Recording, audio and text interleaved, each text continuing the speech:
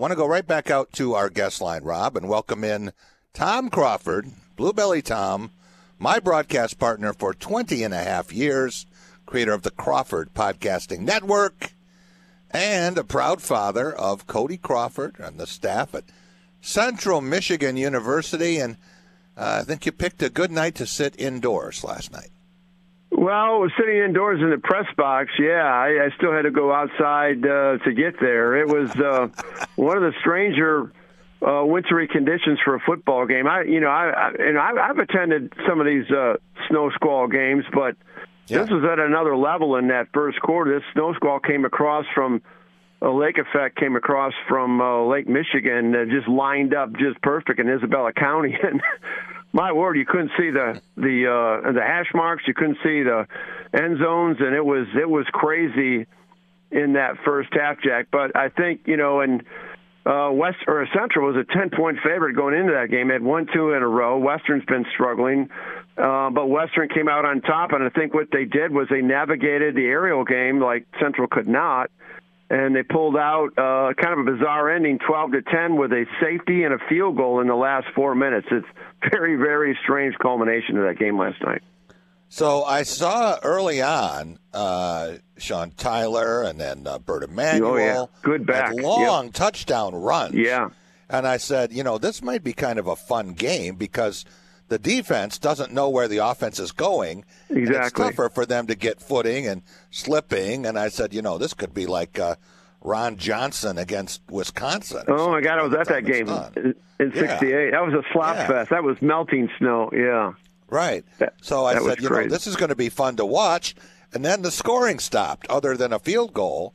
And I finally had something else I needed to do midway through the fourth quarter. And I was surprised when I saw the score. Not shocked that Western had won because I thought, they might get lucky, get a touchdown. But when I saw they got 12 and they were at 7, I couldn't figure out how they did that. It had to be a safety involved somewhere, and there was. Yeah, Central got pinned down inside their 5, and they have a freshman quarterback on their team out of Houston, and Bert Emanuel, who had that long touchdown run, he fumbled the ball. I thought it was going to be a scoop and score touchdown. Ended up being a safety, so it's 10-9, and they free kick it, and then Western goes down and kicks a field goal with 2 to go, and Central couldn't move the ball. Once again, just Western had 100 more total yards. I thought, this game, it's kind of a bittersweet game though, because this game should be played on a Saturday, like Michigan State. It was a good crowd for the conditions. It's Wednesday night. But this game historically has been well attended, where that stadium has been packed, both up there at Kelly Shorts and then also at Waldo Stadium. But it's a TV-driven thing. But I would move, if I was to recommend to the ADs of both these two schools, move that into an October slot like the Michigan State game it used to be and should be, second week, and save one of those Maction games from another opponent later on. Well, that's interesting, Tom, because Michigan-Ohio State, at the end of the season, I guess that is the most susceptible to weather problems. And if there's bad weather next Saturday, as we expect this Saturday, I think that really has to favor Michigan. Yeah, well, back to I wasn't saying it was a weather. You can have bad weather on a Saturday, but I'm just saying from a Western Central, the rivalry. It's more Saturday friendly, where students can be there. I mean, some are got classes the next day. That's all I meant by that. But no, cold weather can happen. And to be honest with you, back to the Michigan-Ohio State game, I'm hoping for cold weather. I want a match of what happened in Ann Arbor last year because I think that favors Michigan. And I would not want to play Ohio. In other words, I wouldn't want to play Ohio State if I'm a team indoors or on a very immaculate dry field. That's when they're at their best, in my opinion. Yeah, it's going to be a very interesting matchup. I've heard a lot of people trying to break this game down, and there's a week to go, but really doesn't matter for Ohio State. They can lose at Maryland. Michigan can lose at home to Illinois. The Big Ten East Division champion, and likely the Big Ten champion, is going to be decided a week from Saturday in Columbus. And a lot of the concern right now is which Buckeyes are going to be available. And Michigan also might have an injury or two, right? Yeah, I think Luke Schoonmaker is going to come back. It sounds like Mike Morris is okay. These are a lot of this is season-long bumps and bruises and things of that nature. Mm-hmm. And I think they're just going to find a way to play. But if a kid can play, he's going to play. And I just think that this is going to be Michigan. In my opinion, I've stated this on a couple podcasts this week in a radio interview. They have got to execute. I said this on Tuesday. They've got a vertical passing game much more improved than what they have right now, or they'll lose by 2 touchdowns. And I kid you not, they will lose by 2 touchdowns if they don't establish some of an aerial game where they're utilizing. And I watched the 2002 game, a Michigan-Illinois 2002 game was on Big Ten. And they're in the red zone, and they're running post corners to Benny Jopru and Ronald Bellamy, who's now coached by.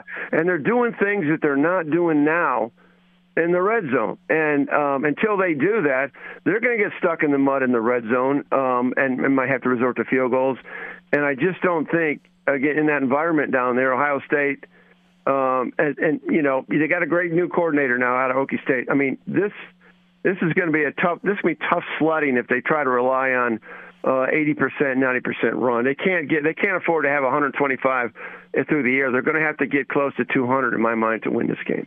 Well, Jim Knowles has a great reputation, and the new defensive coordinator at Ohio State. But the Buckeyes were outgained by Penn State. They were outgained by Northwestern in that wind tunnel in Evanston. And they still have to figure a way to get the Michigan offensive line off the field. But I wanted to ask you about the passing game because I took note of what you had messaged earlier. J.J. McCarthy certainly can throw. I think his arm is better than Cade McNamara's. And I think the Michigan receiving corps is deep. What's the problem? Well, I mean, the Michigan receiving corps could be deep, but I'm going to start with them. And these are, this is just naive, layman term analyses, okay? They can't get separate. They seem to be caught up in fist fighting on their routes, jogging for inside leverage on these routes, and they're slowing down. CJ's Cornelius Johnson done it, or Andrew Anthony here from East Lansing, he's done it a couple times.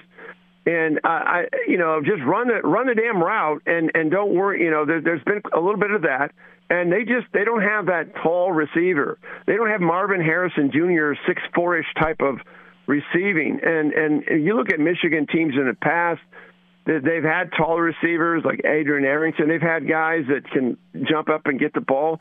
Or, like Michigan State has in Keon Coleman. They don't have somebody like that who can do a 50-50. They don't really have a 50-50 ball kind of guy.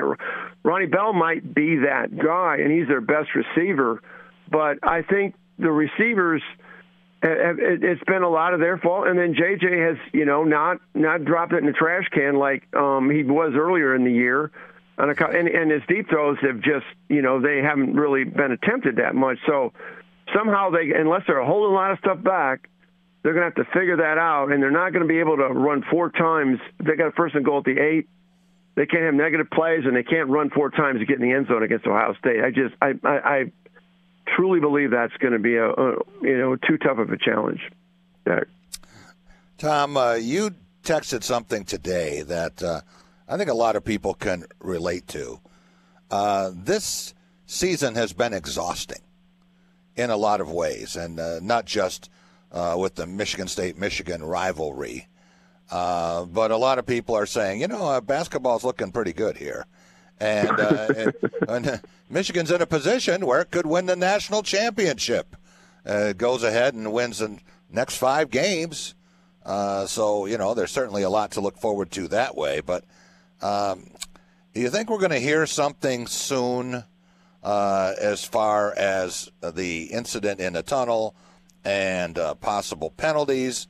I saw some tweets today from the Washtenaw County prosecutor that, I'm sure he's a fine guy. He's a Kalamazoo College product and seems to be very bright. But I don't know that was the best look for him to be tweeting about making bets about the Michigan State game, and now everybody's going to be digging up everything. I just wish this whole thing would go away. Well, that's the problem when you let something fester like that. Don Campbell thing, you can't let a one-day story be a two-day story, three. I mean, this is what, 14-day, 15-day? I mean, I don't know how many days it's been. It's getting crazy. And how, if the investigation was complete and turned over to the prosecutor, what was on Saturday night or sometime Saturday, then we're sitting here on Thursday and we've heard nothing.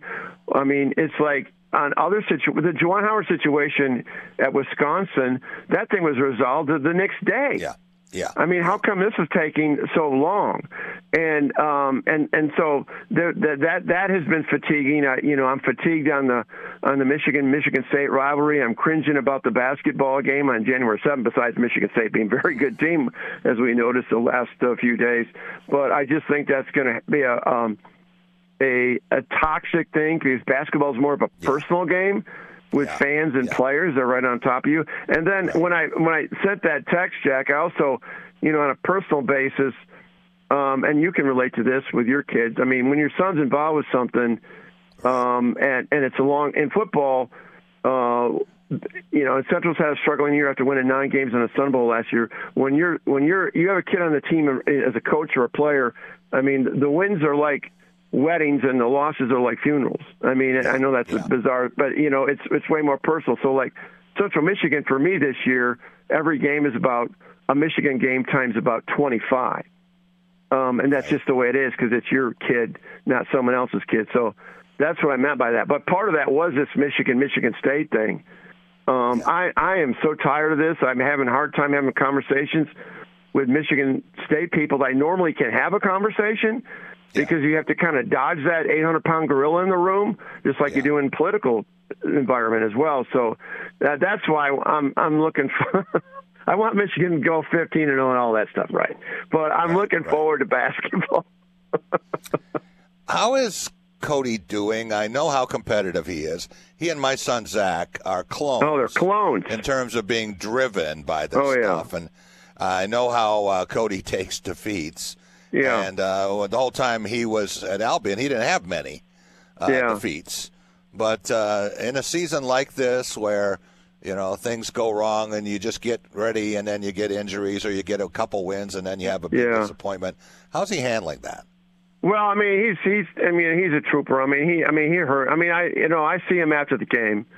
And how do I describe this? I mean, it's like we just kind of, we don't, not to get too delved into it, but we just I had to give something to him, and we just talk about what maybe went wrong, but it's kind of like this saddened anger. I mean, it's like you want to say something as a parent to fix it, but you can't fix it.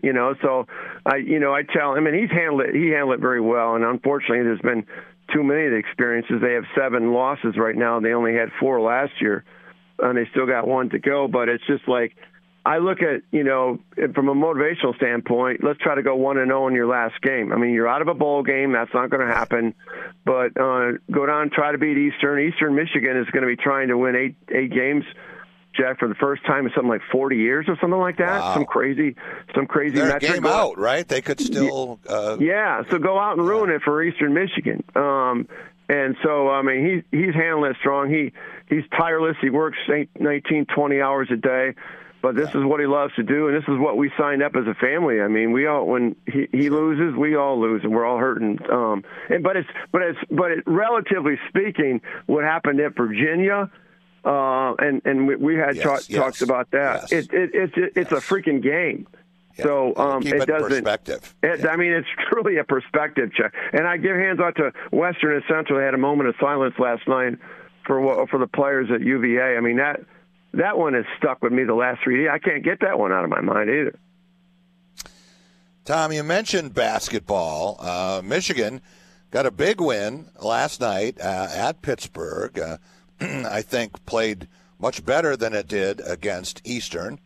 And Michigan State Tuesday night, stunning number 4 Kentucky in double overtime and one of the best games that Tom Izzo has ever coached. Oh, my word. Wonderful game. Yeah. Yeah. So when you look at these teams, we just had Don Fisher on the show, the voice of IU for 50 years. Oh, yeah. And maybe Indiana's going to have some competition from the North. Oh, I think they are. In Michigan State, I mean, let's just start with the Gonzaga game. I mean, Michigan State's program is way beyond moral victories and never really has been under Tom Izzo, but that got my attention. And then to compound that with going down to Indy and doing as well as they, beating Kentucky. I know, a lot of times they say, play Kentucky early before, they get the new guy, but they got veteran players on this team. And that was a quality win. But my takeaway with Michigan State is they're getting better guard play than Michigan is. Michigan got some decent guard play in the second half and they had that was a good effort against Pitt, but it wasn't playing Kentucky. But Michigan State, as I always say, it's the most difficult team to play. The way they push the ball off the made basket, right? And there's nobody you really can zero in on. And if they continue to get that great floor play, and then you set up Joey Hauser. When he gets in a rhythm, look out. Michigan State, Indiana has got to be right up there with Indiana. I mean, we're going to look at the narrative probably every week, okay, week by week. But right now, I would have Michigan State and Indiana as the two teams that, scare me the most as far as winning the Big Ten. And as you always say, Tom, more often than anyone else I know, when Michigan State is ranked highly, prepare for disappointment. When Michigan State is disrespected or ignored, look out. And look out. Tuesday night was the first time in 12 years and 24 games in the Champions Classic where an unranked team has won. Yeah. Yeah, but where does Matty Sissoko come on? I mean, I remember him last year. I mean, he was like Stephen Izzo's roommate. I mean, I think that was the only thing that he had notoriety on. Yeah. Well, where did this come from? Did you see this coming? No. I watched him in the summer, and I said, he's better. Maybe he and Jackson Kohler will alternate, maybe. Yeah, he never saw him scoring 30 points against Drew Timme and Oscar Tshiebwe. But, Tom, when they talk about incredible stories, and I'll tell it a little bit later in the show, this one is worthy of a made-for-TV movie or a feature film. A guy who grew up probably in the poorest part of the world with absolutely nothing. I mean, zero. We're talking about no electricity, no running water, no automobiles, nothing. Yeah. And to have his brother basically pitch him to a traveling evangelist who was doing eye surgeries. Said, would you please take my brother over to the United States, please? I mean, my God. Could have done anything with this kid, but brought him over here and raised him and developed him. This was 15 at the time. And then to see that family on the aircraft carrier with a 6-week-old baby dressed up, with Michigan State in honor of Maddie, it really made you cry. It's such an incredible story of what can happen. Jack, the biggest thing that stood out for me, Sissoko had 4 fouls. I mean, Oscar Tshiebwe had like 4 fouls. He's gone. Okay, he didn't. I don't know. Was he in the first overtime? This dude made the whole freaking. I mean, he was with 4 fouls a long time. I mean, people don't. That wasn't even mentioned much. I didn't think. I mean, that's a glaring jump off the table kind of thing. I mean, Tshiebwe's like 260-pound animal down there, and this is a guy that, and once again, look through the Michigan perspective, could give Hunter Dickinson fits, because Hunter Dickinson that's the dude that's going to win or lose for Michigan. Right. And they didn't go to him against Eastern Michigan enough, and they were in a dogfight. You got to go to him if you're going to win. And Sissoko was wow. That's a wow factor. I know all the other kids on that team, a lot of experience back, but that's the guy that's the kid that's going to push them back to, they're in the hunt in the top 10 pretty much all season long. Tom, Matty is very bright. I mean, you can tell when you talk to him, and his English isn't perfect, but it's pretty good for someone who grew up speaking French and a tribal dialect. And when he was in the game against Gonzaga, Drew Timme kept asking him, how many fouls you got? And then he'd foul him and said, how many you got now? How many you got now? And then at the fifth one, he said, bye. And he learned from that. And he said, you know what? It doesn't do me any good to help the team when I'm sitting on the bench. Yeah. And so he played with 4 fouls and showed incredible restraint, not to get the fifth foul, but to get those steals and eventually foul Oscar Tshiebwe out. So yeah. But once again, that incredibly well-designed play at the end of the first overtime. I mean, you can dissect that game hand over fist. You had a feeling you knew Michigan State, this was kind of their game early on. I would have been surprised Kentucky won because Michigan State kind of had that look in the eye. You had that look in the eye the whole game. I look at little things like that, and great win for Michigan State. Now, the sketch doesn't get any easier. They got Nova coming up.